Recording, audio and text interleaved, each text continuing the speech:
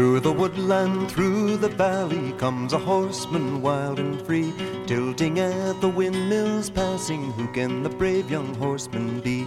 He is wild, but he is mellow. He is strong, but he is weak. He is cruel, but he is gentle. He is wise, but he is meek.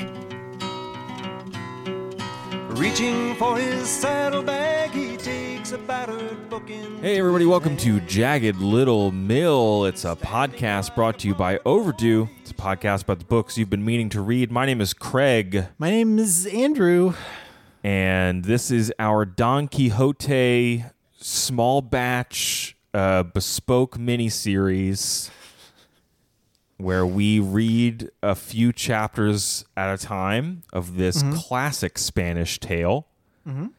And we talk to you about it. Miguel de Cervantes, as translated into English by Edith Grossman. Correct. And occasionally footnoted by her, though not super often. No.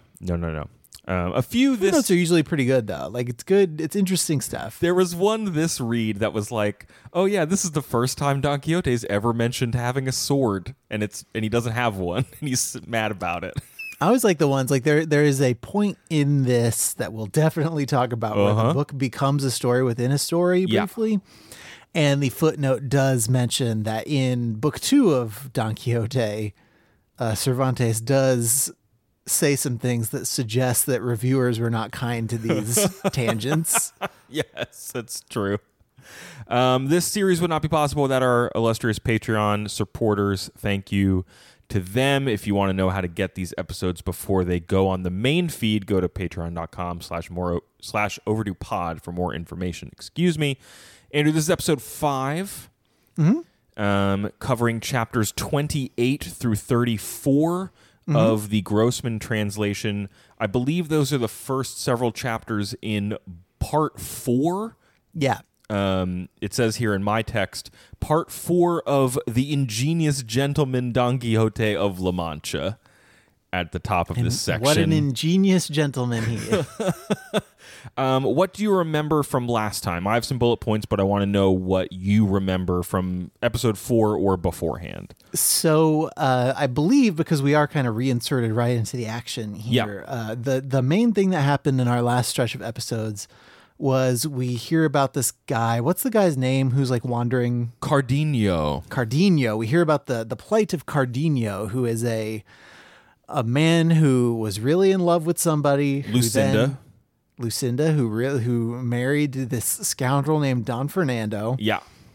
And made Cardenio really upset, and he ran off into the desert to be a hermit boy for the rest of his life. Yes. And so in Cardenio, we have finally encountered somebody who is as cuckoo bananas as Don Quixote himself. Yes. They do get into basically a fandom fight about like how hot different fictional characters are. Something like that, sure. So this happens. We meet Cardenio. He beats Don Quixote up, as people are wont to do, and he runs off. And then we get a bit where Quixote and Sancho Panza split up for a bit, and Panza goes back home. Yes. Quixote has sent him back to deliver a letter to Dulcinea saying how, who is Don Quixote's girlfriend from Canada, who's his girlfriend from another school. That Panza has recognized as someone in their village who clearly does not care about Don Quixote that way at all. Yeah, and also does not match Don Quixote's description of her much at all. Yeah. So through Sancho going back home, we are reintroduced to a couple of Don Quixote's like neighbors / peers from his previous life. There's the priest is the main one, and I think there's another one. There's a barber. It's a barber. The yes, priest and the barber walk into a bar. And they don't walk into a bar. They walk out into the desert. Yeah. With Sancho Panza. And they see this dude with the best feet. Wait. This is getting into the stuff. There's two things before we get to the First they meet Cardenio again, and they all get acquainted with Cardenio, and he joins the party. So now they're at 4. And if they do add more people to the party, they can still level up, but they have to be in the wagon. They can't all participate in battles at the same time. Yes. Yeah. Two things. We at the very beginning of last episode, Don Quixote freed some prisoners. That's going to get referenced at some point in this section.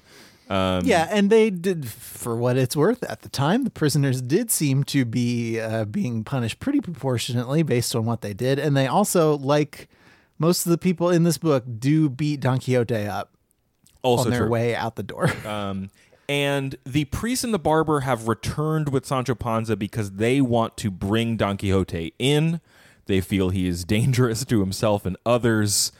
And they've concocted a scheme where one of them is going to pose as a princess and the other as like the princess's squire. And they're going to ask him for his help. Mm-hmm. And that's going to get him home. Yes. So that's when they encounter Cardenio. They hear another voice. And in our last episode, I thought this was going to be Don Quixote's voice. But no, Andrew, tell us whose voice it is. They find this badly dressed boy with the best feet anybody's ever seen. They're just these perfect feet that they talk about for several paragraphs and references to the feet. He finished watching his beautiful feet. Just unbelievable comments on these awesome feet. Yeah, I can't believe. I guess, I don't know if this is the first documented foot fetish. I've got to believe that there's some other stuff. Stunned by the whiteness and beauty of those feet, which it seemed to them were not made to walk on clods or follow after a plow and oxen as suggested by their owner's clothing. Yeah, so they're hiding in a bush watching this beautiful pretty feet. Boy with his pretty feet, but then the person undresses more and it turns out it's a beautiful lady, of course. No man could have feet that looks like that. No. She's all that in herself and takes off her ugly hat and she is beautiful. Her hair is almost as beautiful as her feet. Yeah. And nothing could be as good as them feet. Now, of course, several men. Sancho is not with them at this point. Sancho has gone off to find Don Quixote, a critical fact that will be important later. Yeah, so we are without our two main characters at this point, which honestly, I was happy for the break. You could read Don Quixote get the crap beat out of him a bunch of times in a row, but after a while, it starts to get a little samey. That's going to be a theme for this whole episode here of Jagged Little Mill. Is like, this is a Don Quixote light episode. It is driven by the other characters almost exclusively. I would say. Yeah. And because I was sometime in the recording of our last episode, I was getting to the point where I was like, is this all it is? Is this the book? Like, is there just going to be a bunch more of this, or are we in for some other stuff here? And yes, we are in for some other stuff. Correct. And so these three guys emerge from a bush and they're like, hi, lady who's clearly perturbed by us watching you bathe. Tell us your troubles. Tell us your troubles. She immediately, she thinks about running away, but doesn't, and decides to unload her life story. She was the daughter of a wealthy farmer. She fell in love with a guy. A guy fell in love with her, a guy above her station fell in love with her, and he really kind of pushed his luck and really didn't. At one point she says something to the effect of she really didn't want to marry him and almost asked her parents to support her choice not to marry him, and they would marry her to anyone else that they chose. Yeah. Mm-hmm. Just to get her out of this because she didn't want to be wronged or have him, perhaps, spoiler alert, spurn her and besmirch her family or something. She knows there's something not quite 100% on the level about this guy. Yes, and as our listeners, the characters, and both us, the readers, hear her tale unfurl, Cardenio kind of starts literally sweating because he starts kind of looking around a little bit. He is recognizing details that sort of sound like the part in his story where he was party to Don Fernando becoming infatuated with and sleeping with a woman below his station. Uh-huh. And of course, that's what's happening. That's what it is, because she finally names the guy who she's talking about. And it turns out to be Don Fernando. At that point, Cardenio sort of gets an anime nosebleed. He anime nosebleed, or maybe a Looney Tunes sort of eyes bugging out of his head. Very surprised by this whole situation and trying to keep keep cool about it. Fernando paid off her housekeeper to get access to her. And there's some interesting language that she is like, she's very aware of the fact that if he sleeps with her, which he ends up doing, she doesn't really have any recourse. Like, she recognizes that, like, if it's his word against hers, she is kind of powerless in this whole situation. And she's not sure that she dislikes him entirely at first. No, and so it turns out that he, as we already know, he goes off and he marries Cardenio's lady love. Yes, Lucinda. Mm-hmm. Lucinda. And what she really, and her name ends up being Dorothea. Or Dorothea. Dorothea. There would be an H in a different, like the other version of this name would probably be like Dorothy or something. Dorothy, yes. We'll just call her Dorothy. Let's call her Dottie. Yeah. Dottie. Dottie's good. Dottie's good. So what Dottie wants from him is just to like come back and do right by her. Yeah. Because he claimed to marry her. He like swore in front of, like images of saints in her house that they would be married if they weren't already. And right. So we don't get to the end of the saga in this episode, block of chapters because we run into another story again that we're going to talk about a lot. Yeah. But where I figure it's going is some kind of everyone except maybe Don Fernando lives happily ever after because the marriage to Lucinda isn't valid, and so Cardenio and Lucinda are allowed to marry, and then Dottie and Don Fernando, like, she's happy because he's back, and then he's just got to sleep in the bed that he slept with somebody in. Yeah, a little bit, right? It does. So I mentioned in the last episode, there's rumors that there was a Shakespeare play based on this story, not necessarily Don Quixote's version of it, but of these characters. Yeah, it sure. It reminds me of some of the dynamics in Measure for Measure. There's a couple like guy slept with someone but then moved on to some other relationships. In the end of the play, he ends up married to that first person that he slept with, and like, are they happy? No, maybe, who knows? But it does have a dramatic arc to it. And there's there's like a harmony that is created there, even if you're supposed to, as the audience, know it's not necessarily a happy thing. Yeah, so that's a total side note, and I think this book has gone in unexpected directions on us before. Yes. But that is I'm calling that. That's where I think this is going. The key thing here is that she reveals things that we didn't know about the Lucinda Don Fernando story. So like Cardenio left after like witnessing the marriage and didn't get the rest of the story. So Lucinda passed out. She had both a knife and a like suicide note on her that if this marriage actually happened, she was going to kill herself because she didn't want to be with Don Fernando, and Don Fernando apparently just bounced in disgrace, like he's just gone. Yeah, and then Cardenio, who is he doesn't know that.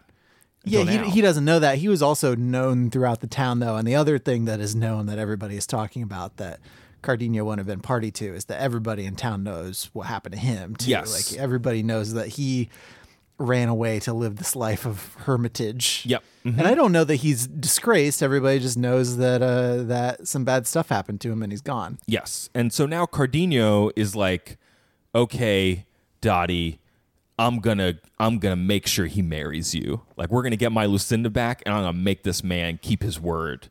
That's how I'm gonna help you. Yeah. And so he does the makeover montage thing where he like shaves off his sad guy beard and they finds better clothes. And they do that. So she is like, thank you, priest and barber. Thank you, Cardenio, for offering to help me.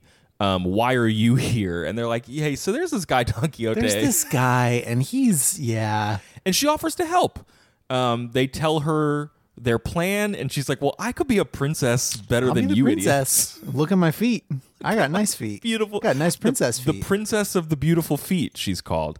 Mm-hmm. And They cut Cardenio's beard, I think in the hopes that Don Quixote won't recognize him and try to fight him again or something. Yeah. And they've also given the barber and the priest are still in at least the barber's in disguise. The barber is still in disguise. The beard. priest is not for some reason. It doesn't really make a lot of sense. I guess the priest just didn't want to dress up like a woman before he had to, and then lo and behold, they found an actual woman, and so he's off the hook. Before they encounter Don Quixote, Sancho wanders up, and this part threw me for a loop. I did have to read it like once or twice. I think I thought that Sancho was privy to the Princess Squire plan. Yeah, Sancho's kind of an idiot, and he does have moments of self-awareness, but he's kind of a doofus. He is. Because he does... There's a bit later where some character is speaking disparagingly of chivalric books and talking about how they didn't actually happen and they're not real. And Sancho's like, uh-oh, if that's true, that's trouble for old Sancho Panza. Because he's still angling for the peninsula or whatever he was promised in the first place. Uh-huh. So to the point where he's a couple times like, if I'm not going to get like stuff or land out of this, then why am I even out here? Correct. So he shows up, and the priest is immediately like, "Hey, Sancho, meet the princess of Micomicon." And he's like, "Cool, that sounds great." And the priest is like, "She needs someone to fight a giant." And he's like, "That sounds great. My dude will do that." I know just the guy. He is in bad shape. We do have to go get him and kind of wake him up and pour the spinach in him so that he can Popeye again. Like, we got to get him ready. And Popeye. They do that. Like, what if Popeye ate a bunch of spinach and then he lifted up his arm to make a big muscle with like a picture of a jackhammer in it, and it just made a big fart noise instead? So I think it was one of our listeners and good friends, Natasha, mentioned on Twitter that Don Quixote gives off some big Inspector Gadget vibes, which is kind of true. I also made notes in this one. So later on, I'm skipping ahead a little bit. They encounter that guy from early on, the guy that Don Quixote had freed from a tree, and his master beat him up, and then beat him up worse because of the encounter with Don Quixote. Yes. And I got just like big The Tick vibes from that whole situation. Sure. Like parodies of superheroes where superheroes don't know the damage they're causing by interacting with normal people. Mm-hmm. Yeah, the Inspector Gadget... Don Quixote is what Inspector Gadget would be if he didn't have a niece and a very smart dog sort of helping maybe that's keep what these his characters madness are. in check. Yeah, I don't know. I think Dottie might be a pretty good Penny. Like, she's quick-witted, as we will discover in just a second. Yeah. Sancho... Okay, so Don Quixote accepts her boon, which she's like, "Can you kill this giant for me and protect my kingdom?" And she's very good at the kayfabe. Like, she's made up a whole thing, and she's covering for like inconsistencies, and the priest is kind of hopping in and helping her, and yes, it's all very convincing to poor addle-pated Don Quixote. He's asking some very basic questions. She's handling it very well. Sancho's interested because if they get, she offers to marry Don Quixote, and then Sancho's like, "Oh, dip, that means I could get some of that kingdom." Yeah, because she's a princess, and if she's a princess, then he will be the prince, and he'll have land, and then I can have some land. Did you catch Sancho thoroughly not clued into what is going on here. You catch the part where Sancho was bummed that she was a princess from Africa, though? Yeah, and so was that Sancho or was that Don Quixote? That was Sancho. I forget which one of them is like, man, I don't want to have all these... I don't want a bunch of black vassals, he says. Yeah, but then he said, well, it'll be fine, I'll just go sell them. Yes. Sancho, and my he dude. Says, it doesn't matter if they're black, I will turn them to white and yellow, which is like silver and gold. Which is, according to a footnote, not additional racism, but... silver and gold, which fine, I guess. Maybe it's both. it can be two things. Yeah, two it wasn't things. intentional additional racism on Sancho. Sancho looks pretty bad in all of these chapters. In particular, this is some he bad looks bad. Sancho. He's like trying to poop in the, just like stand there and poop. Yes, so that's nobody true. can hear him. So I don't think I was expecting Sancho to be more of a character who would look at us, who would look at you and me and be like, "Whoa, can you believe this?" a little more Deadpool. Yeah, and he doesn't never do that, but he definitely, that's not his main function. Just made myself laugh at the idea of Sancho Panza as Deadpool. I don't know why that's so funny to me. Yeah, he doesn't come out looking good here. So we have been alluding to this kind of longer section where she's like, "Yo, let me tell you about the evil giant James Gandolfini." His name's Pandolfino. James Gandolfini. Rip in peace. She has a true legend. She has this really good detail that she comes up with where she's like, "Oh, my wizard dad who's dead told me once that when I needed help, I should seek out like Don Jagged or something."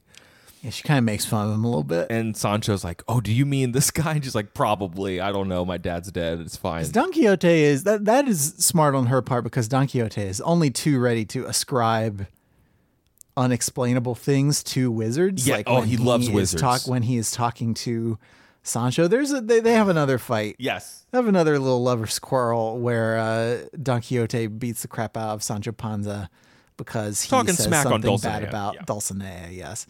But while they are chatting, oh shoot, I lost my train of thought. They do like a walk and talk where Don Quixote is like, "Hey, can you like pull ahead of all the horses and just like talk to me about when you delivered the letter to Dulcinea for me?" Yes, right. And you're talking about Sancho. Oh yeah, because he said he's gone all the way to Toboso and back. Yes. And Don Quixote is like, that's 30 leagues and it's only been 3 days. So instead of assuming that you're lying to me, I'm going to assume that a wizard did it, because wizards do that kind of thing. Yes. For knights errant. I think he says something like loyal a squires. like a kindly necromancer is looking out for me or something. And this is the kindly necromancer who's looking out for him is not to be confused with the evil wizard, evil necromancer who walled up his library or turned all the giants into windmills to confound him or something. Yes.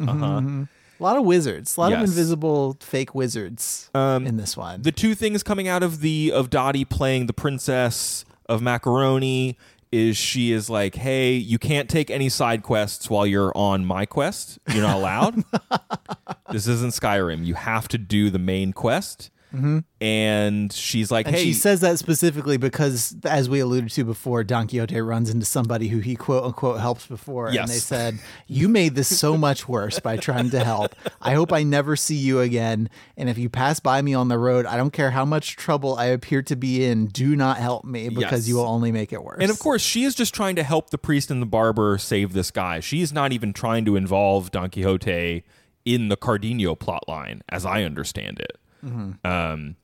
And she also, and then she's like, "I'm going to marry you." Don Quixote tells Sancho, he's like, "Listen, I'm not going to marry her, Dulcinea, right? But because I'm going to kill this giant for her, she's going to give me part of her kingdom, and I'll just give it to you. It's fine." And Sancho kind of thinks that Don Quixote is being an idiot about this one. He's Yeah. like, you could just, marrying her and getting the land would be the easy way to do this. Yes. Could you just do that? I did love the section when they were fighting, when Don Quixote was like, "You don't think all the cool stuff I do is because of Dulcinea?" He's like, "I am able to punch people with the power of Dulcinea." Like, shut up, Sancho. It's pretty good. And I did also like the section where Sancho was kind of the back and forth of like, tell me what it was like to give her the letter and all the stuff she was doing. Oh yeah, and he's just lying a lot. He's both lying and telling, like, yeah, she was like harvesting grass, dude. She's not. Yeah, and like, she smelled bad. And like he's lying and insulting her. and Don Quixote's like, she's probably like getting ahead of the harvest, or maybe you smelled. You probably just smelled yourself. It's really good. They do smelt it, dealt it, Sancho. Hey, they do Have you get ever on the thought about road. that? That's a joke as old as time. They do get on the road, and of course they wind up at the only inn in all of Spain. The one where Sancho was wrapped up in a blanket quilt and thrown around. And everybody fought in the attic, and then nobody paid for anything. That whole thing. Again, Cervantes is like, we don't need Don Quixote here. Immediately, Don Quixote goes to sleep. He just walks in, goes right to sleep. That's fine. And we get this. I liked the little interlude where the priest is talking to everyone about everyone who works at the inn loves chivalric romance stories. Which are definitely true records of things that actually happen. Correct. And everyone's got their different reasons. Like, everyone likes different parts. Like, the innkeeper's daughter likes the parts where they miss the ladies, and the wife, likes the romances, and the innkeeper likes the fights, and everybody's kind of got their parts that they like. It's a family affair here.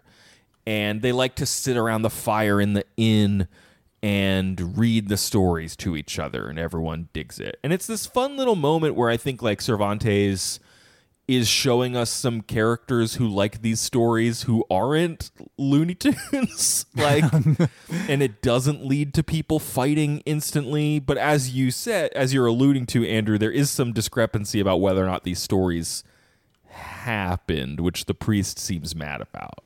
Well, because the priest was the one who spearheaded the effort to throw all of Don Quixote's books out in the yard because they were stupid garbage. Yes, that's true. And he briefly became an author surrogate when he did have nice things to say about a couple of people's books a couple of times. Correct. And he is arguing with the innkeeper about like which of the couple of books on your shelf am I allowed to burn so that Don Quixote doesn't see them.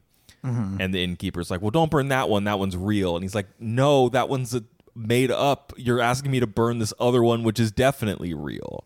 And then they find this other book, which I don't think has been published. It's just a bunch of like loose leaf paper that someone left behind in the inn one day, called the Man Who Was Recklessly Curious in our Good translation. Title. Good title. The novel of the man who was recklessly curious. And this is going to be the rest of our episode today because, as Andrew mentioned earlier, this takes over the book. Like, we are just inside of this story for the next two chapters completely.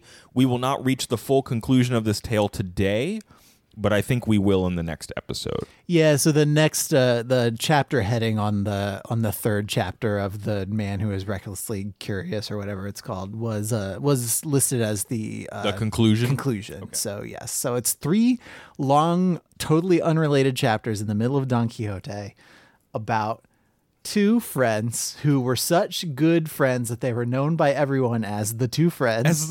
And I just underlined that and said, I love this. This speaks to me as someone with a podcast with my good friends. I underlined it and I just wrote me and Craig in the notes because even though we are not going to do the part with all the cuckolding. No. Andrew, before we even start recording, Andrew said the phrase cuck book to me like 10 times. I was trying to think of a good, I think we could call it the joy of cucking, maybe. I think there's a lot of good wordplay with cookbook and cuckolding. Yeah, I think that cuckold soup for the soul. That's okay. That's okay. You didn't have a lot of time to think about it. I did. So cuck everlasting. The Adventures of Cuckleberry Finn. Oh, dang. So the 2 friends are these guys, Anselmo and Lothario. And is this where Lothario comes from? It's probably an overlap of the name. I don't know if this I was reading some other notes on these chapters, and other translations definitely use Lothario with an H, I think similar to how we encountered Dottie's name, Dorothea.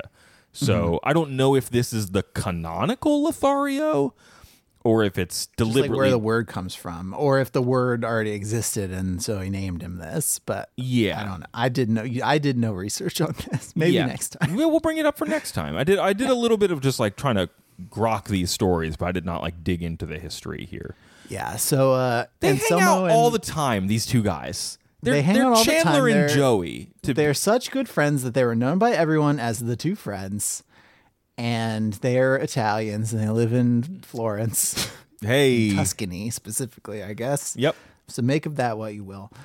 And they're these great inseparable buddies. And then Anselmo goes and gets married to Camilla. Yep. Who is a very good and virtuous woman. She is. But they stop hanging out so much because, quote, although good and true friendship cannot and should not be suspect for any reason, the honor of the married man is so delicate that it apparently can be offended even by his own brothers, let alone his friends. Now, and it must be said that in this story, it is not Lothario comes over and he and Anselmo go down to the basement and play Smash Brothers while, like, Camilla does whatever. They are, like, all three of them are always hanging out.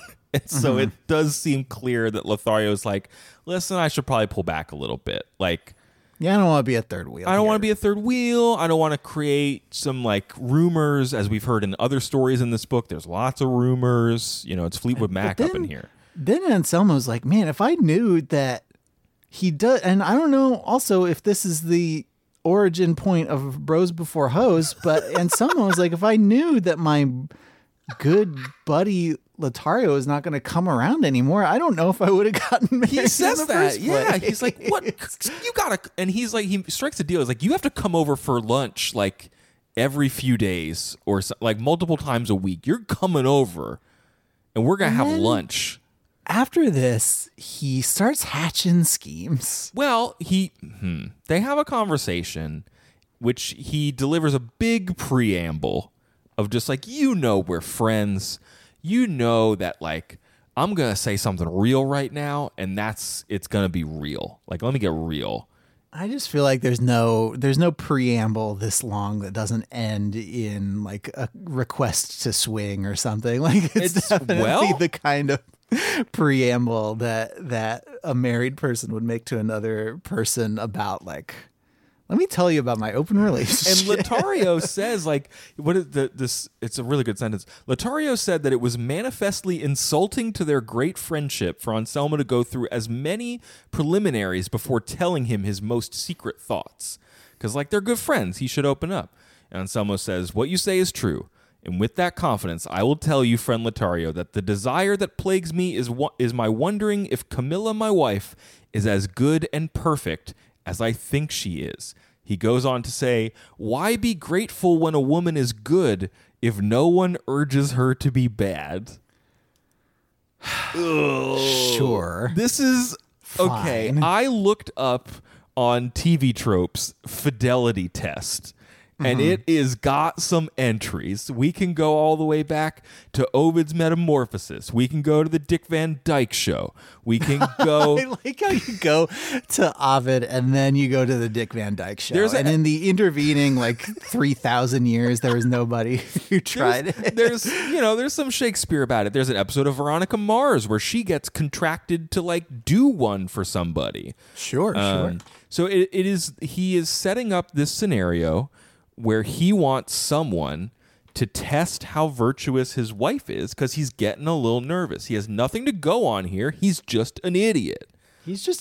And Lothario, to his credit, goes on for just as long about what a stupid, dumb idea this is. I would say longer. He has like 5 different and another things. He has a lot of different little anecdotes, like just breaking down how stupid this Multiple is. And this poems. one was this one was my favorite, and the one I thought was most illustrative is tell me, Anselmo, if heaven or good luck had made you the possessor and legitimate owner of a fine diamond whose worth and value satisfied every jeweler who saw it, and all of them were of one opinion and said in one voice that in value, size, and purity it was all that such a stone could be, and you believe this as well, having no knowledge to the contrary, would it be reasonable for you to take that diamond and place it between an anvil and a hammer, and by dint of powerful blows test if it was as hard and fine as they said?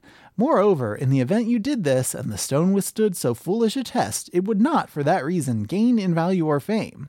But if it shattered, which is possible, wouldn't everything be lost? Yes, certainly. And its owner would be thought a fool by everyone. Yep. So, everyone thinks Camilla is virtuous and pure and great, including you. Yes. And everybody agrees. But you want to test her anyway. And if she is pure and great and everyone agrees, then you are where you are right now. No, and if she's not, I argue he's worse because he's tested her. Yeah. Like, that's gross. Yeah, that is. I mean, yes, that's gross. Yes, it should be said how gross and bad and stupid. And if she is not virtuous, then she's not virtuous. Like, why would you do this? Why would you engineer this? And Anselmo, he's like, good points all around. Anyway, let's do this. Yeah. And his trump card is that he says to Lothario, he's like, listen, I've been thinking about this so long that I can't not do it. Would you rather me do it with a stranger? He's like, I'll go tell someone else to do this, or you could be the one. From these two gentlemen who are known far and wide as the two friends. The two friends. This is Rubicon. So, this is a thing that can't be unsaid. Lothario decides to go along with it, and at first, I liked this part. He doesn't really do it. At first, he's trying to fake it, and so he can tell Anselmo that he tested Camilla, but not actually do it. Like, Anselmo like has him over for dinner, and he's like, I gotta go down to the office. Sorry, can you just talk to my wife for like an hour? And he just goes to sleep instead. Mm-hmm. And then the second time they do this, Anselmo is hiding in a closet looking through the keyhole, which again, very strong cuckolding vibes. And he sees Lothario not try to do anything. And then report back that he did. And he's like, you idiot, I caught you. You liar. I can't believe we're the two friends and this is how you do me. Yep. And so he escalates. He's like, I'm going to leave town for a week. I don't know what he says he's going to do. In my mind, he's like going on a fishing trip. It's like, I'm going to go visit somebody. Reminds me of that. It was like that in 1001 Nights where the guy went on a hunting trip and his wife cheated on him. Yes, it was sort of like that. That was like the inciting incident. This whole like, let's zero in on a different story that has its own plot and message feels very 1001 Nights to me in structure. So he's like, I'm going to go away for a week. You spend time with my wife. And at this point, Lothario's so twisted by the exercise that he's lost respect for Anselmo, gained admiration for Camilla, and is like, I think I kind of do like her now. So I guess I am gonna start talking her up and flirting, I guess. Mm-hmm. And maybe I'll save her from her stupid husband who's making me do this, which this all feels like a Paul Rudd movie that I wouldn't normally watch, but... Yeah, kind of Judd Apatow, one of his filler movies. It feels like a lesser Apatow. You're exactly right. I don't know why the film You, Me, and Dupree keeps coming up, even though that's not what You, Me, and Dupree is about, but it's just something about... You, Me, and Camilla. Yeah. And Camilla immediately writes a letter to Anselmo that's like, hey, this situation being a creep. Could you come home? Stinks. Could you come home, or I'm going to go to my parents' house? And he forbids her to go to her parents' house, and is like, I'll come home soon enough. You're my wife. And ooh, and she doesn't leave. And this one I kind of lost like how we just got into it, where like I guess it worked. The book just says that she surrenders. Yeah, he says a lot of cool stuff to her, and that makes her... He's like crying horny. And pleading. Yeah. Everybody knows that a woman loves it when a man just like really pleads and begs for everyone loves because it's begging very dignified pleading. And like masculine and attractive. Yeah, a lot of machismo there. And so she's kind of like, well, I guess I'm in it now.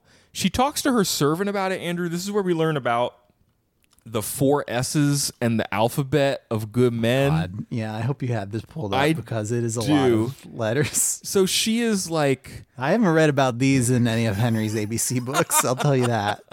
So Camilla is talking to her servant, Leonella, about the situation. She's feeling kind of bad because now she's like... She doesn't want... Now that she's sort of committed herself to Lothario, She's worried that he will actually spurn her for how quickly she acquiesced. And Leonella's like, no, don't worry about it. And also, like, he's great. He clearly is into you. And he's got the 4 S's. The 4 S's, and this from a footnote. Sabio, which is wise, solo, which is alone, solicito, which is solicitous, and secreto, or secretive. So being wise, alone, solicitous, and secretive is important. Same, I guess. And then she says, that also he's the rest, he is the rest of the alphabet, in my opinion. Amiable, benevolent, courteous, dignified, enamored, firm, gallant, honorable, illustrious, loyal, manly, noble, open-hearted, pleasing, quick-witted, rich, the S's that everybody knows, and then truthful, valiant. X isn't included because it's a harsh letter. Y is the same as I, and Z is zealous in protecting your honor. And according to the footnote, W isn't in there because it wasn't in the Spanish alphabet at the time. Wow. Okay. So that's a lot of things. I'm glad that Miguel de Cervantes and is it Sue Grafton who did all the letter murder books? They both whiffed on X because X is too hard.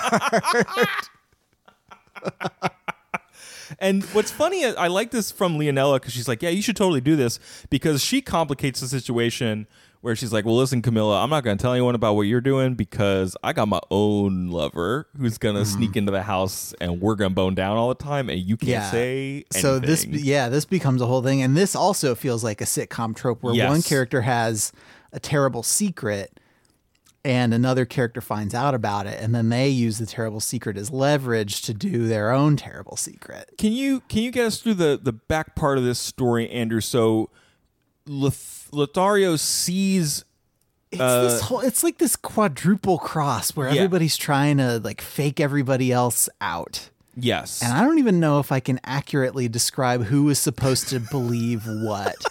But we do get to this point where Camilla has a knife. Yeah.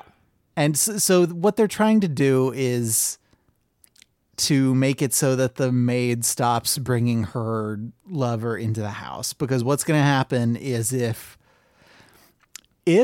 somebody sees the maid's lover coming out of the house at an early hour in the morning, everybody's going to assume that that guy is sleeping with Camilla. And we can't have people thinking that, even though that is basically what's happening with her and Lothario. Yeah. So that is one layer of it. I don't even know what Anselmo's game is. Like, he's just kind of watching to he's still evidence that stuff is happening. Yeah, I guess? He's still waiting for the full reveal of how virtuous she is. And I think because she and Lothario have decided to keep, even though they are banging, to convince Anselmo that they aren't. Yes. And Anselmo, because he has whatever brain rot that he has that has made him embark on this in the first place, is still testing her. So he goes into the secret closet and Camilla embarks on this little play that she does that I don't think that Lothario knew the whole plan ahead of time, but he improvs well enough where she stabs herself in the armpit so that it looks like it might be fatal. He kind of she bleeds a lot, but she's not hurt too bad. Yeah, and it's clear that she rejects all of his advances, tries to stab him, quote unquote, doesn't succeed, stabs herself instead. So Anselmo's like, oh, okay, well, she's completely devoted to me. She's rejecting him so much she'd do it with a knife. And then she's fine, and Lothario picks that up. And so it kind of just ends with her healing. Anselmo is encouraged by everything he's seen. I'm not quite sure why. I just, based on the title of the book within a book that we're reading, I think his curiosity is going to end up bad for him. Yes. And it could have ended up a lot worse than it has so far as of this chapter. But yeah, I think it's going to be bad for everybody. It ends on a cliffhanger that implies that his curiosity will cost him his life somehow. Yes. Mm-hmm. Whether or not that yeah. means he's going to die or it's just going to be his life as he knows it, we shall see. I think usually that means die when they say it's going to cost you your life.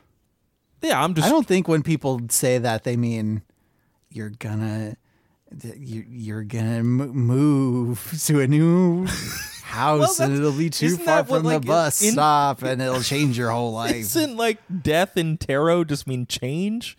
It doesn't mean that you're going to die. Context is everything, though. In this section, it probably just means that he's going to die. I'm just trying to keep an open mind here.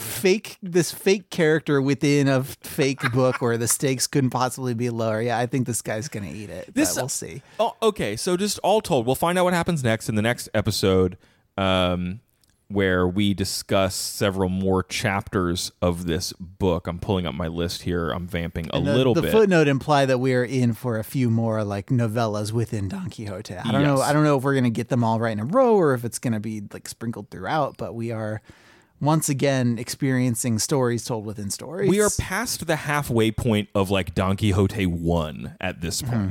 Yeah. So that is an interesting thing to keep in mind. So next episode, we'll be talking about chapters 35 through 42 of the Grossman translation.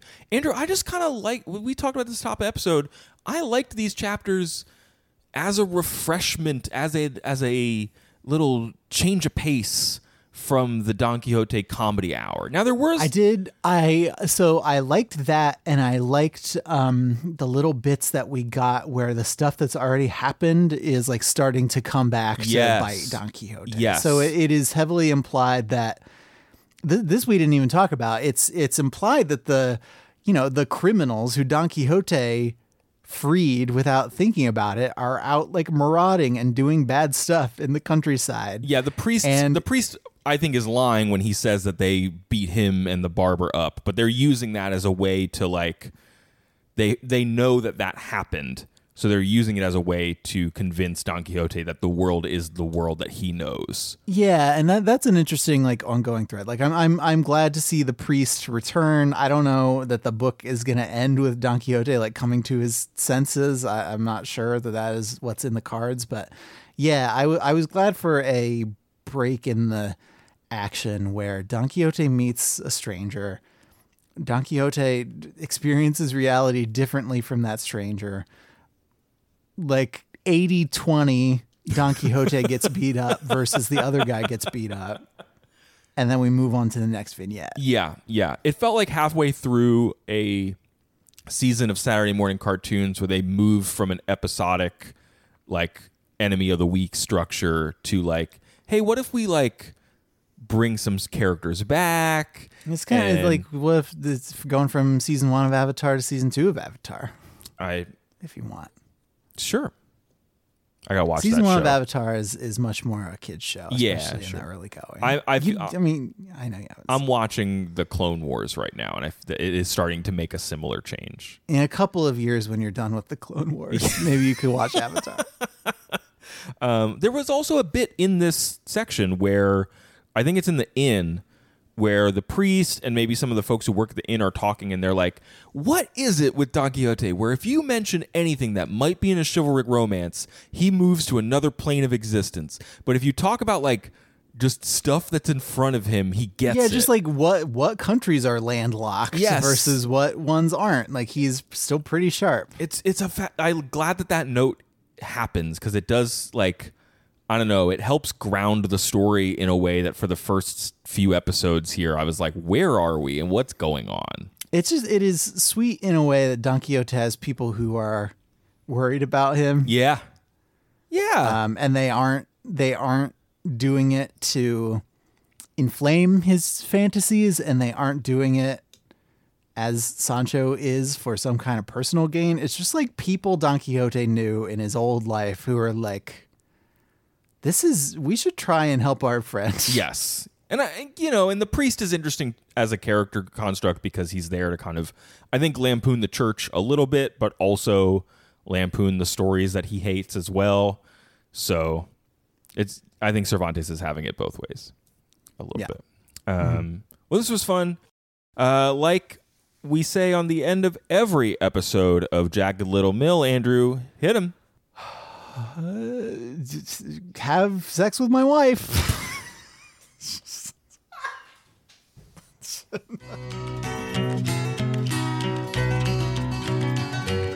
See the man who tips the needle, see the man who buys and sells, see the man who puts the collar. Andrew, what chapters did we read today? We read chapters 30 to 42. 35? 35. I knew it might be a quiz for you, and I just figured I'd roll the dice. No, I have read the reading, but the chapter names, and by names I mean numbers. It's kind of like their names, except the names are numbers. Yes, it's hard for me to remember. We're still in the first part of Don Quixote. It's split into 4 parts across 2 books. Is that right? Something like that. I think our edition might just have first part, second part, but other editions have 4 books. I don't know, man. This book's been around a long time. Yeah. Last time on, Cardenio joined the party. Dorotea joined the party. Mm-hmm. Don Quixote rejoined the party. Mm-hmm. And they all went back to the only inn in all of Spain. The only inn within a 600-mile radius, which I assume is the deal because people keep showing up to this inn throughout these chapters, and it doesn't make any sense otherwise. If there's any other inn anywhere, it doesn't make any sense. Cardenio and Dorotea are part of another play that's happening in this book. I'm sure we're going to find out more about their story this episode. And Don Quixote was being a sad, mad lad out in the wilderness, and his friends, the priest and the barber, have this cockamamie scheme to convince him to come back to their life. They seem like they're trying to do their best by him in reeling him in, but these stories continue to be relatively Quixote-light, and the biggest instance of Quixote we get is actually very out of character and thus sort of heightens the comic tragedy of the character. That's a good point. Yeah, I'm interested to talk about that. The thing we left off inside of last episode was a novel about the 2 friends. In our edition, the novel is called The Novel of the Man Who Was Recklessly Curious. Mm-hmm. There are other titles depending on your translation, but about a dude named Anselmo who infidelity tests his wife Camilla with his friend Lothario. Mm-hmm. Of course, this backfires. Lothario falls in love with her. And she's cool with it also. She's cool with it. Also, the servant is having her own affair, and that's going to cause some problems. I did look up, Andrew, Lothario. We got 1 or 2 tweets about it, and I did go and do the research myself. This is the first, work of fiction that popularly uses the name Lothario. Okay. So I guess we assume this is where Lothario comes from. As a concept. The concept that we use it in the English-speaking world today comes from a play called The Fair Penitent from 1632, but then it wasn't performed. That person probably stole it from Don Quixote, though, right? Yes, they stole the basic structure, but they made Lothario kind of a more of a libertine, he's a less likable character, and his seducing is not as driven by a stupid let me test my wife nonsense. He's more of a seducer. Friend. Yeah. But that's where it comes from. So cool. Good to know. Where do you want to start? What starts us off here? We don't get right into the story right away, do we? We don't get right into the story. So we are really getting into this cuckolding story. Everybody's into it. Everybody's reading it at the end except Quixote, who's asleep. But we get interrupted with this little interlude where Don Quixote is in his hotel in his room in this inn. In his hotel room fighting a giant. Sancho Panza runs in and is like, "Hey, cool story, but Don Quixote's fighting a giant." And he really is just sleep fighting. And when Sancho Panza says that he's cut off a giant's head and his blood is all over the floor, what he really means is that he's cut up all of the inn's nice wineskins and dumped all the wine all over the floor. Why were they in Don Quixote's room? I don't know. I think they had to be in there to make this bit work. Okay. And the giant is, of course, part of the fake story that Dorothea told him. Yes, because she's the princess of Comic-Con and this is the cockamamie scheme she's invented to get Don Quixote to go along with what she's actually doing. And he's not allowed to take any side quests until he kills her giant or whatever. So so we do that. Everybody has a good laugh, and then we get back into the cuckolding story. Just right into the cuckolding story. No one wants to stop. And so where we are is Anselmo's like, wow, everything's going great. My wife is great. My friend Lothario is great. Everything is going great for old Anselmo until it isn't, because he catches the maid one night with the guy who she's carrying on with, and he is really upset. And I assume because she's like a woman and she's not allowed to do anything. That's yes, and I don't think that's all of it, but I think that's a lot of it. Well, yes, and it's his property, and so he's mad that some other man is coming in and out of his house without his knowledge, because it's like sneaking in through the window or whatever. And yeah, he's gonna, I don't know what he's gonna do to what her name is, Leonella. Yeah. And she's like, I don't know what you're gonna do to me, but don't do it. I'll tell you secrets. I'll tell you so many good secrets, but not right now. I'm too head up from when you got really mad at me to tell me any secrets, but give me a little time. Come back. I'll tell you all the secrets that I have. He locks her in her bedroom, and he's like, I'm gonna go to bed. I think he tells Camilla what happened, right? And this is what sets it off. He's like, man, I just caught Leonella doing all this stuff, and she said she's going to tell me all kinds of rad secrets. Isn't that cool? And Camilla's like, oh no, there's one secret that Leonella has that I would prefer that she not tell you. She doesn't say that to Anselmo, of course. She just takes all of her valuables and runs away to Lothario's house, and then they both run away together. And then Leonella also runs away. I wrote in my notes, just on the side, not in my notes, on the side of the page of the book, I just wrote so fast. Like this just escalated. And someone wakes up and everybody in his life is gone. Just gone. He tries to go visit on Lothario. Lothario, gone. Not going to happen. And so... do we know at this point about Lothario and Camilla's plan? Yeah, I think it comes up at some point. Like she's gonna go hide in a convent. He's gonna go lay low for a while. They'll meet up later. Whatever. Yeah, whatever. Now we're cooking with gas. Yep. What does Anselmo do, Andrew? Anselmo goes into town and he's looking for information about any of the things that might have happened, and he does find out eventually that Camilla and Lothario were fooling around. Yeah. And he is like, oh no, this horrible, stupid thing that I did. I can't believe that it's come back to bite me, just like everybody warned me it would. And everybody in town is just really surprised to know what happened between these two guys who were so close that everybody called them the two friends. Anselmo gets this info from someone on the street who does not recognize him as Anselmo. And he closes his story with, all I know is that the whole city is astonished by what happened, since it was not what anybody expected from their great friendship, for they were so close that people called them the two friends. This is my favorite thing about this translation so far. I have no idea. Else in this town friends with anybody? Not this way. They were so close that everybody called them friends. He's so close with his dude that he thought that he could do an infidelity test and it wouldn't go bad. That's how good friends they were, Andrew. You think in Spain when they air the show Friends that they call it the Six Friends? They have so to.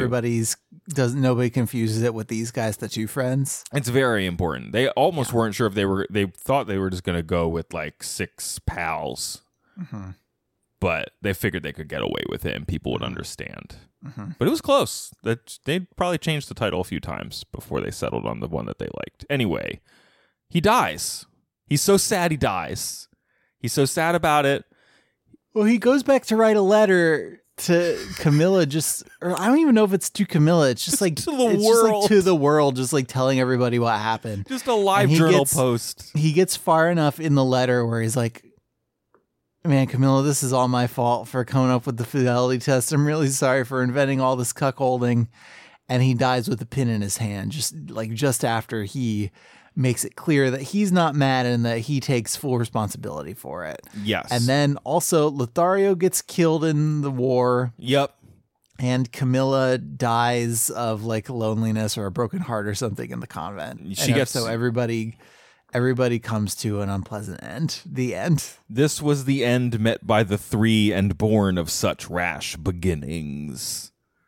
It was Anselmo's rash beginning. It was only Anselmo's rash beginning of Anselmo, the curious man.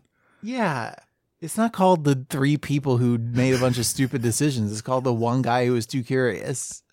The whole story is so mortifying. I'm mortified on their behalf, and they are dead, so they are also mortified in a way. Anyway, and that's the end of the cuck story. Yes, and the priest is like, "Hey, cool story. Actually thought it was pretty well told. Not believable at all. No one would behave this way." That actually might be my favorite part of the entire cuckolding story. This whole at the end where the priest, who is previously served as a sort of Cervantes stand-in when he's giving book reviews, he just decides to throw in a 3-star Goodreads review here at the end, and he says, "This novel seems fine, but I cannot persuade myself that it is true. If it is invented, the author invented badly, because no one can imagine any husband foolish enough to conduct the costly experiment that Anselmo did.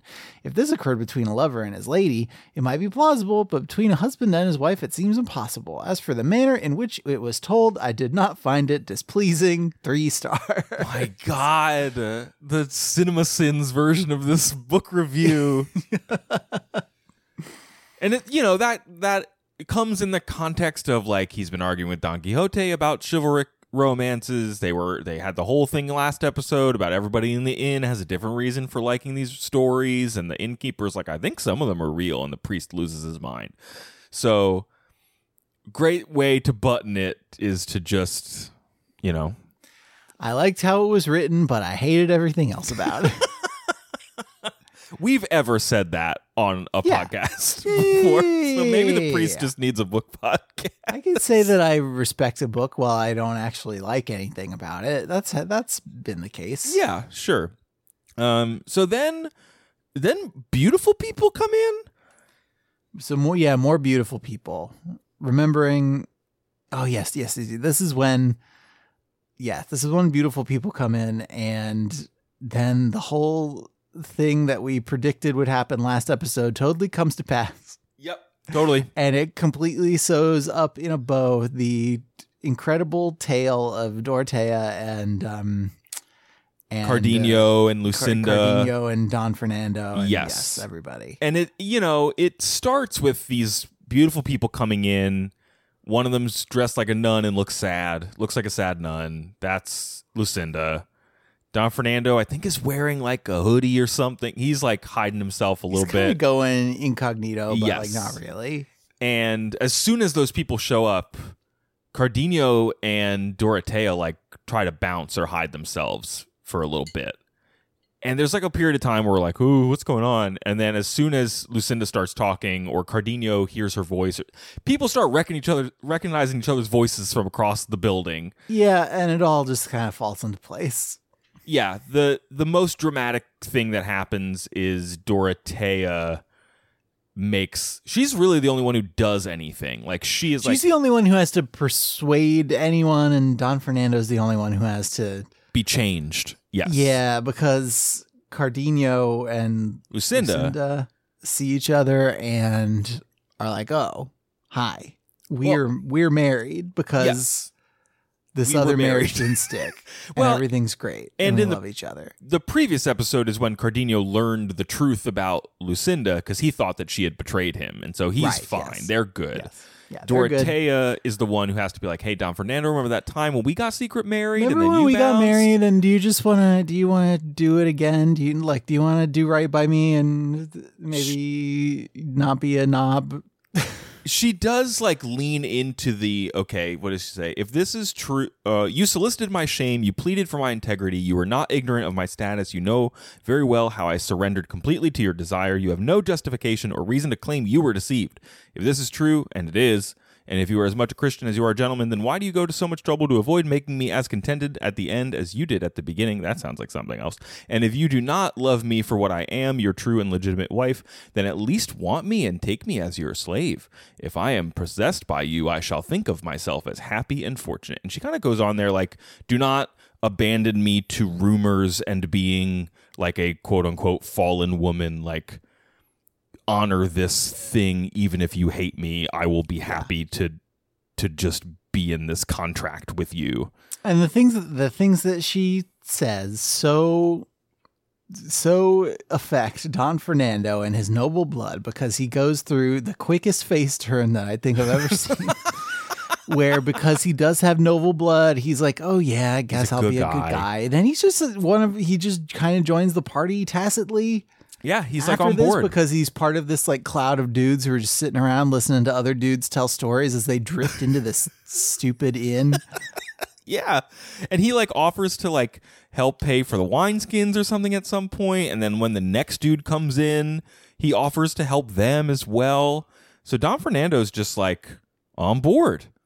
I guess, even though he like engineered all these people's misery, he's fine. Nobody's Nerfix. Oh my god! You know who's not? Nobody's Nerfix is Cervantes. There's a great footnote in this chapter where Cardenio is apparently like gone to Lucinda's side, but he's trying to stand behind Don Fernando so as not to be seen. And there's a footnote that just says, another apparent oversight. It was indicated earlier in the chapter that the two men had already seen each other. You messed up for Cervantes. There's another, I don't remember if it was in this one or the last batch that we read, where Don Quixote talks about how his sword was taken by the same person who took Sancho's donkey. And Grossman's just like, yeah, like, no, this is the first time we've heard of this. It's not a big deal. Yeah, the IMDb vibes in these chapters is pretty strong. Right. So then the next we get a little Don Quixote scene before the next like non-Don Quixote story. It's like a Don Quixote Sancho fight, right? It's like, it's kind of a fight, but it's mostly Don Quixote holding court in the. We have to get the Sancho's like, hey, Don Quixote, none of these people are who they say they are. The giant thing was fake. It's all fake. And he's like, no, probably magic. Let me go out and see. And they've all agreed to keep the ruse going because they're all so happy. That's another thing I was going to elide over because it's happened so many times and they're both such idiots that I was just going to jump to the next like major junction. Sure. Of the story. Yeah, I think it's interesting that everyone that they meet is like, all right, I guess we will continue to gaslight this man for his own safety. Mm-hmm. Literally everyone is on board with this plan. Yeah, that's yes, you're right about that.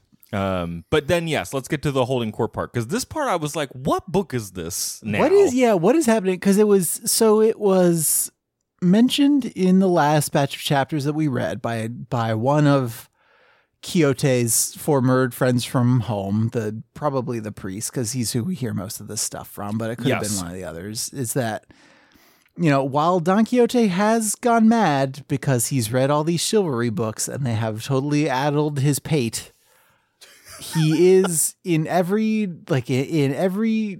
way that you can think of that's not related to chivalry, he is a well-read and reasonable man by all accounts. And so this chapter mostly is this long sort of treatise on like whether it's better to pick up arms or pick up letters, basically, whether it's better to be like a soldier or a learned person. Correct. It's weird, man. It's very like anti-war and anti-fighting in a way. At least that's how I'd sort of. It closes that way, yeah, for sure. It closes in a way that's like very. I read it's like very anti-drone warfare. Well, I don't know that there were specific. I'll make my point in a second. Okay. But he is saying, he's like, what is better, or on the flip side, which is harder? The drone of the 16th century would be like the gun. If you could give a horse a gun. Sort of, and tell the horse to go. What is that into but a cannon? War zone and sure. and kill guys. Without having to expend any human life. Yes, he goes on a bit of a rant about not having to actually engage in like real combat. And that, like, that's another thing. Is like how technology has taken the honor out of fighting anyway. Yes, because and that's at the end. Because he's like, listen, it sucks to be a student. You have to be poor. Yes, it's always been hard to be a student and never have money. But like you can still get jobs and you can get academic titles. And soldiers, they fight, and all the rewards they get are like dead, and their lords get the money instead. Yeah, like it's pretty down on soldiering just as an economic pursuit. But because I mean, the context of this is happening, and like he talks about, it's hard to become learned with a little, accent mark over the E. But once you are learned, we're in a period of history where there just aren't that many people who are knowledgeable about anything. And so anybody who has any kind of like depth of expertise in any field, like there's not that much competition for these things. And so you can usually reap the fruits of your labor in some way. Yes. And his starting argument, I guess, isn't even that it's like, which is quote unquote better or cooler, right? It's like, which is superior. And a lot of his argument rests on like, it's actually harder to be a soldier, and that makes it superior because you have to like be better at it to succeed in life. And he goes on to also say that like, yes, the men of letters make the laws that make government, but you can't enforce those laws without muscle. You need arms to make a government happen. Yeah, like he says all this stuff, but I feel like the undertone throughout is really centered on how raw a deal it is for the people who are taking up the arms. Yeah, he makes that point. Yes, for sure. But and then he centers on like, I have decided to do this at a time when it is terrible to do this, which is the like thing where he's talking about there are machines. Yeah. Happy were those blessed times that lacked the horrifying fury of the diabolical instruments of artillery, whose inventor, in my opinion, is in hell, receiving the reward for his accursed invention, which allows an ignoble and cowardly hand to take the life of a valiant knight, so that not knowing how it comes or from where a stray shot is fired into the courage and spirit that inflame and animate a brave heart. So yeah, he is really against Call of Duty Modern Warfare. Well, and to the extent that he romanticizes war at all, he talks about like what an impressive achievement it is when like you're trying to board somebody's ship and like guys just keep running and they keep getting killed, but there's still more guys to replace them, and they just keep going for it. Yeah. Mm-hmm, and that's, it's people working together without necessarily listening to their self-preservation instinct. Yeah, it's a really interesting kind of back and forth, like nuanced thing. And to what you said a few minutes ago, it's like back and forth in himself mostly. Like there are other no one else is talking. Get a word in edgewise, but yeah, mostly this is just like a Don Quixote monologue. And it's impressive that it is holding so many interesting ideas and speaking both forward and backward in time thematically, and everyone is just like, whoa, this is the same guy who cut up a bunch of wineskins because he was asleep and thought it was a giant. Not even that. It's just like, oh, it's so sad that this is the same guy. Yeah. They're like, it is. That does, I think, wind up motivating everyone in this ragtag group to want to help him. Not Sancho, because Sancho's too selfish and has his own thing going on. Yeah, when the whole Dorothea Lucinda Cardenio Don Fernando thing goes on, and it becomes clear that Dorothea is not the princess of Comic-Con like she said she was. Like Sancho's only thought is, well, no peninsula for Sancho. Yeah. He won't even get to be racist to people he wants to sell later. Like he's very upset about it. Poor Sancho. And then someone else had come into the story before this happened, and then it becomes their story moving forward. So a guy and a lady dressed in Moorish clothes, they say, come into the inn, because the parade of people coming into the inn. We very briefly hear her name, and he is saying that she's she wants to be a Christian. The next few chapters is just a lot of feelings about people who are not Christian. Yeah, and Moors or specifically, Moops, as you might know, yes, from the hit show Seinfeld, is specifically how Christian folk of this era would refer to Muslims in a lot of contexts. This story is a long one. I found it's a long one, and it's and yet it's not. It's long in form, but not long in the stuff that happens. There's a lot of Cervantes talking about actual people and events, and then a couple of times this guy named Cervantes is brought up, just like the real Cervantes talking about the stuff. Well, that this is based on stuff that happened to Cervantes. He was a prisoner of war for several years, and so he's not taking over the rest of the book. No, I'm just it's another cutesy thing where Cervantes exists as a character within this book that Cervantes is writing about. A book that somebody in fiction wrote, that somebody in fiction translated. Yes, it's true. And you mentioned this last episode, I think the second part of Don Quixote responds to the fact that Cervantes put these other stories in here, and people were like, "What are you doing, Cervantes? I want more of that night." I can see why. You were reading this for the windmill fights, and then you get into this stuff, and it's well, who are these people? Oh, what is happening here? Why am I reading this big thing about the military industrial complex? Where'd my funny windmill book go? Where'd my funny windmill poop book go? Where'd my poop book go? Nobody's pooped in chapters and chapters. Every few chapters, though. Sancho is they flipped me in a blanket. He's just the blanket, though. The better I get to know Sancho, the more I believe that he deserved it. He definitely deserved it. So hit me with the setup to this story, Andrew. What this guy's story? He's here in the inn. So we got this guy and this other beautiful Christian woman, and if Dorothea and Lucinda weren't both in this room, people would have a hard time believing that such a beautiful woman as this woman could even exist. That's true. A lot of beautiful women filtering into the only inn in the tri-country area.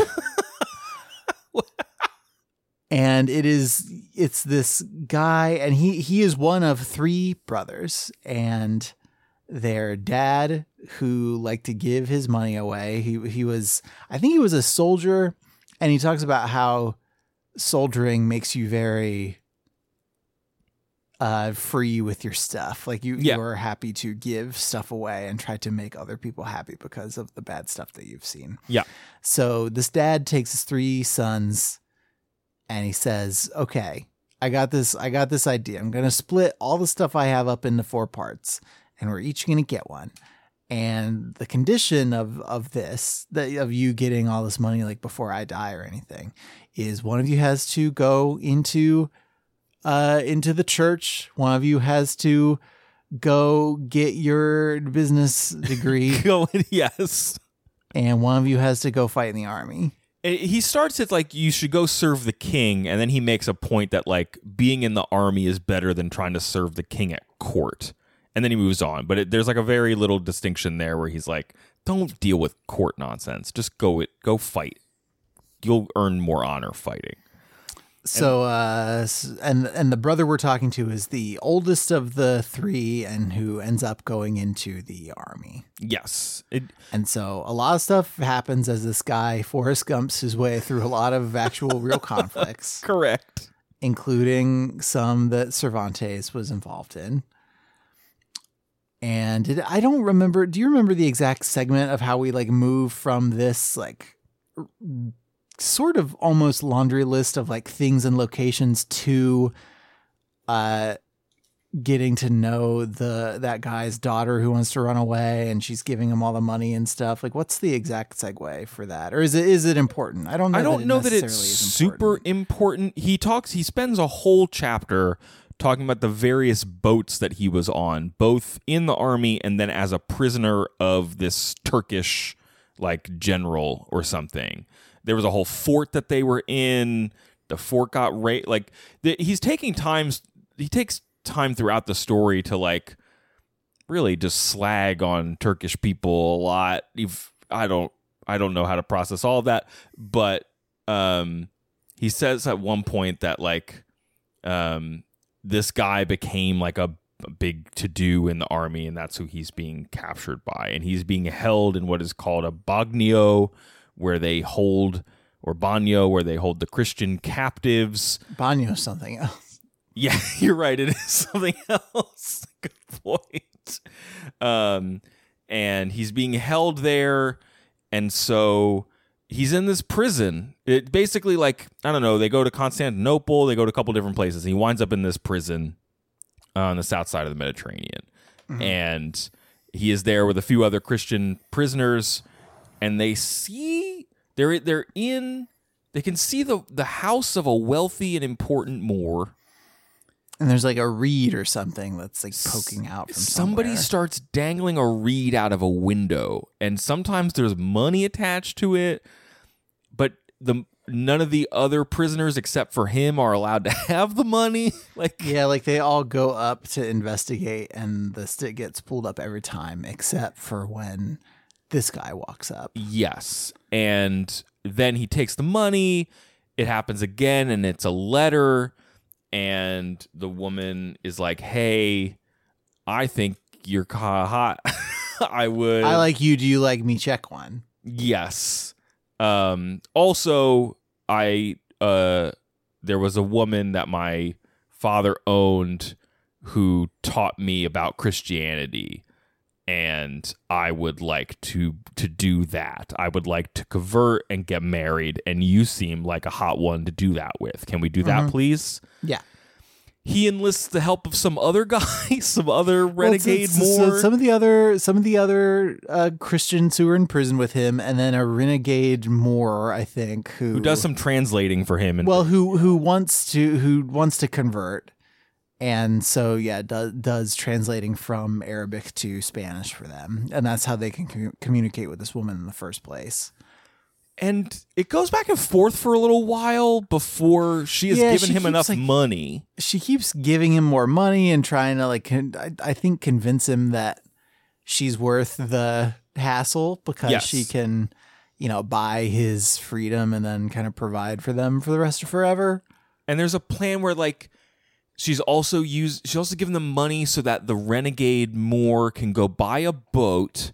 And he does buy the boat, but he doesn't come back and use it right away. He makes a few trips to make the boat seem legitimate first, which is smart, good plan. And then they buy the freedom of a few other of the Christian prisoners, and she's going to go with him on the boat to, I presume, she's going with him. Spain, she's going to take right? a lot of her riches. Yeah.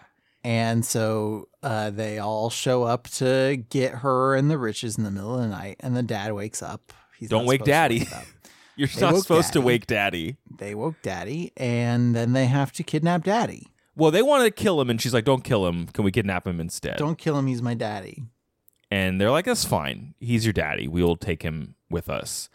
And there's a big emotional scene on the boat where I think their plan is they're going to leave him on shore somewhere.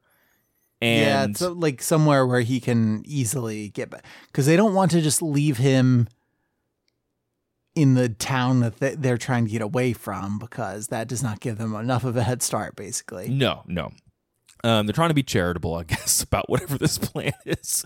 And there's a big emotional scene between the father and the daughter where he is like, do you really mean this? You're really going to go off and do this to hurt me? And she's like, yeah, I really want to do this. That lady that you owned taught me about this, and I don't want to live in your house anymore, and I'm going to marry this guy on this boat, I guess. And he just jumps in the ocean. Yeah, he's very sad he jumps in the ocean, but he is saved. Thankfully, he was wearing his Turkish robes, and they kept him afloat for a few seconds, so everyone on the boat pulled him out of the water in time, and he was so sad about it. But they left him in a cave somewhere? Mm-hmm. A cave named, like, angry Christian woman or something weird. I don't remember what it was called. Like as far as I know, we won't see this guy again. As No, far he's as gone. I know that's not always a. Hey, there's only one in this in, book. Yeah. And so Speaking of their only, well, no, we're not quite to the next plot point. This where part, they're only I was being like, one come on, in. let's just get to the inn. They get robbed by French pirates. They don't have anything. They finally get to Spanish shore, but they're still only wearing their like Turkish prisoner clothes. And so they get mistaken for Moors in a Muslims Christian and- land. Yeah, and like the shepherd runs off, and then the guy who comes to meet them, who the shepherd is told, ends up being like the cousin of one of the guys who escaped. Yes. And so there's a very like buddy sort of. Well, it's like that is taken as proof that everything else that these people are saying is true. That they are that's Christians or converted Christians. They escape from this very high security prison complex. It's just like Face Off. Yeah, of course. They made it out the rock. And so then he and her run away, and they make it to the inn, and that's where they're telling their story. And here they are. That's their story. Except, no, there's more story. Because who else? So what we find is that there's this dad and there are his 3 sons, and they were brothers, and they all loved each other, and they all went their separate ways. And none of them have talked to any of the others, as far as the army brother knows, in like 2 or 3 decades. Yeah. And so we get to the end of this guy's sad tale, and who else should saunter up to this hotel, which I'm not, it's like the house, it's a house of leaves, like the interior dimensions do not make sense because people keep fitting into this stupid hotel. Well, people keep complaining that there aren't any rooms left, and the people keep being like, yeah, but you could stay in my room. Just come on in. And everyone's like, that sounds great. Yeah, just double, triple up. Doesn't affect the room rate. To hell, and all yeah. that, but The hotels always like want to know how many people are going to be in the room. I feel like I've always lied whenever I've been on a trip with a lot of people. It's like, this is room for, there are going to be 4 people in this room. And you think it's going to be 2. I don't know if that's like a What's that building about? capacity, like fire code thing Oh. or what it is. But many is the time I've told a white lie. Like plus 1 or 2 people. That's probably what it is, and that's probably bad. I probably shouldn't do that white lie. But It's just a white lie. don't hurt most body. Yeah, it doesn't hurt most anybody. Okay, so who comes into It's the inn? It's one of my favorite Simpsons quotes. Okay. And this, I won't do this. I don't like to do this very often, but Nelson says something is a victimless crime, like punching someone in the dark. Which I think is an ideal version of victimless crime where there is a victim, but you can't see them, and so it doesn't count. Nelson? I think Nelson might be underrating Nelson as a I think character. you probably do underrate Nelson. Okay. Yeah. Anyway, who comes into the inn, Andrew? Lo It's and behold, one of the brothers. It's Church Brother. it's Church Letter's brother. He's a judge now. He has a daughter. Oh, wait, no, it is. Well, wait. Or is it Merchant Brother? Merchant Brother's not here. But this is Church Brother. But I guess, I think you're right that he might be a judge because he seems very fair-minded. But no, Merchant Brother is absent, and we know he's absent because the brother who shows up talks about how he's made so much money and he supported him in his studies, and he sends it all back to his dad. Yes, and yes. none of them have heard from their army brother army brother, in you're all right. this time. It does seem weird the army brother wouldn't have said anything to their dad about his many trials and tribulations, but they're all holding out hope that Army Brother's going to be here. And we hear about this because once the captive captain sees this judge, he's like, I think that's my brother. I think that's my brother, but I'm not sure how he'll respond to me being like a destitute, escaped slave. Dressed in Turkish clothes with my convert wife that's not my wife yet. So can one of you just kind of float my story and my circumstances to him? I kind of like this and gag. see how he reacts, and that will dictate whether I reveal myself to him or not. And the priest goes up and kind of yada yadas the guy's story to him. This priest is game for whatever. He's really into a lot of different things. I don't know when he's supposed to go to church and preach or not, but he's just roaming the countryside getting into capers. I don't know how many churches you've been involved with. Sometimes the priests and preachers are busybodies. Oh, that's fair. That's fair. Sometimes they got busybodies. That's a good point. We gotta be involved in the community, I guess. He goes up to the guy and is like, hey, this is the story I heard. I was a prisoner too. He basically tells like, what if Cervantes was there also and knew this guy? He tells that story.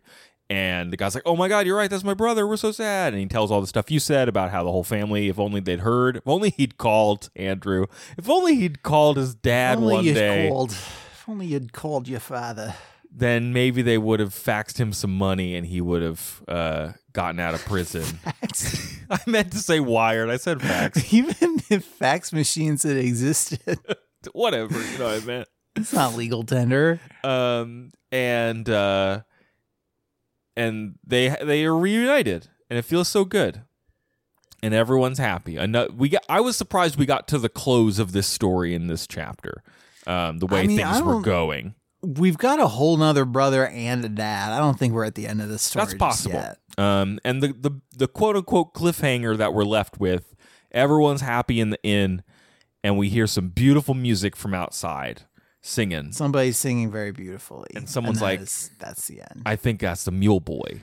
I think this other brother and maybe their dad and like every person that any of them has ever known is going to ride up to this inn at some point in the next 12 to 36 hours. And we're just going to have to hear their stories ad infinitum forever. But I do like, you said last time that you appreciated that this world was starting to feel like peopled with like characters that have relationships, and I think that's I do like that. It is silly that everybody's in this inn, of course. I like that. I like that the monotony is broken up a little bit. I guess this even toward the end of Don Quixote and Sancho's like abortive sort of wanderings where they don't apparently actually make it that far from home. Yeah. Like it's nice to see the book be like, okay, instead of like having to come up with some new weird location, let's just like hang out with people for a while and we'll all swap stories, and that'll make it easier to write probably. Yes. And we can like introduce some characters, and then 10 chapters later we'll introduce the people that they were talking about, and it'll be meaningful, which feels like a book.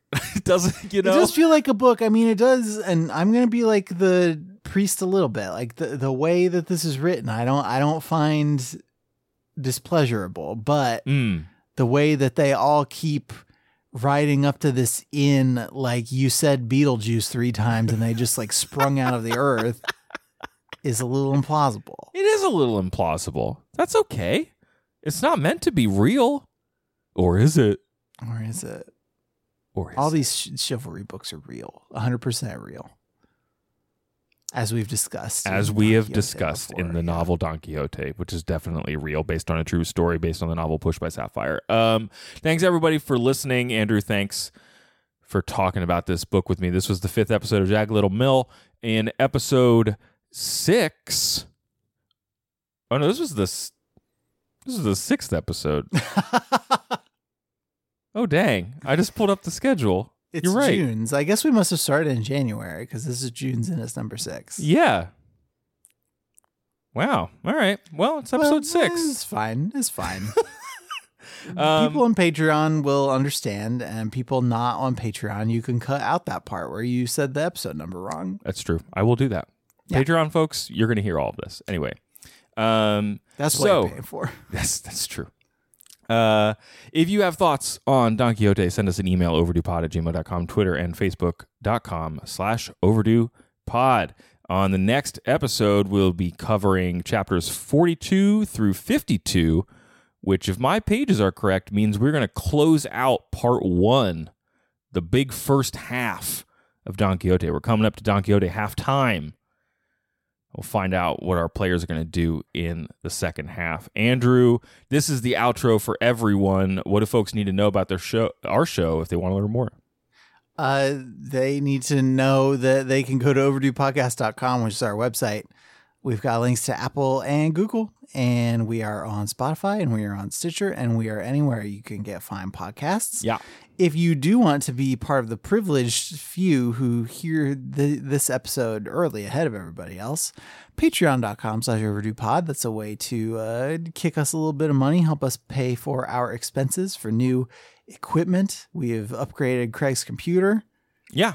It's probably going going to really upgrade good. some stuff at Probably. your place too, if you need it. Yeah, I mean, that's the thing, is when we need stuff, we can get it. Yeah. Because we're supported by our generous listeners. That's true.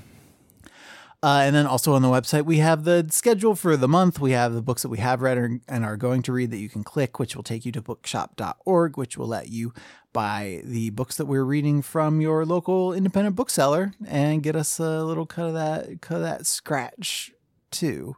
Yeah, some of those escudos coming our way. Yeah, I think that's it, right? Thanks everybody for listening, Andrew. Thanks for doing this podcast with me. Mm-hmm, you know what we say at the end of every episode of Jagged Little Mill? Cuckolding. That's the ticket. They were the two friends. Too many cucks. Spoil the marriage. That's it. Okay, bye. Through the woodland, through the valley, comes a horseman wild and free, tilting at the windmills passing. Who can the brave young horseman be? He is wild, but he is mellow. He is strong, but he is weak. He is cruel, but he is gentle. He is wise, but he is meek.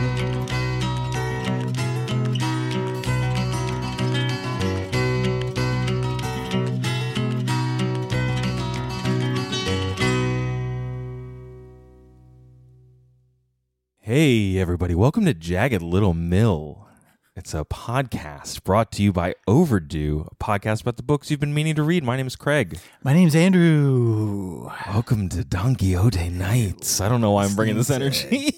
K-Jazz, our book podcast. WWJLM, Jagged Little Mill.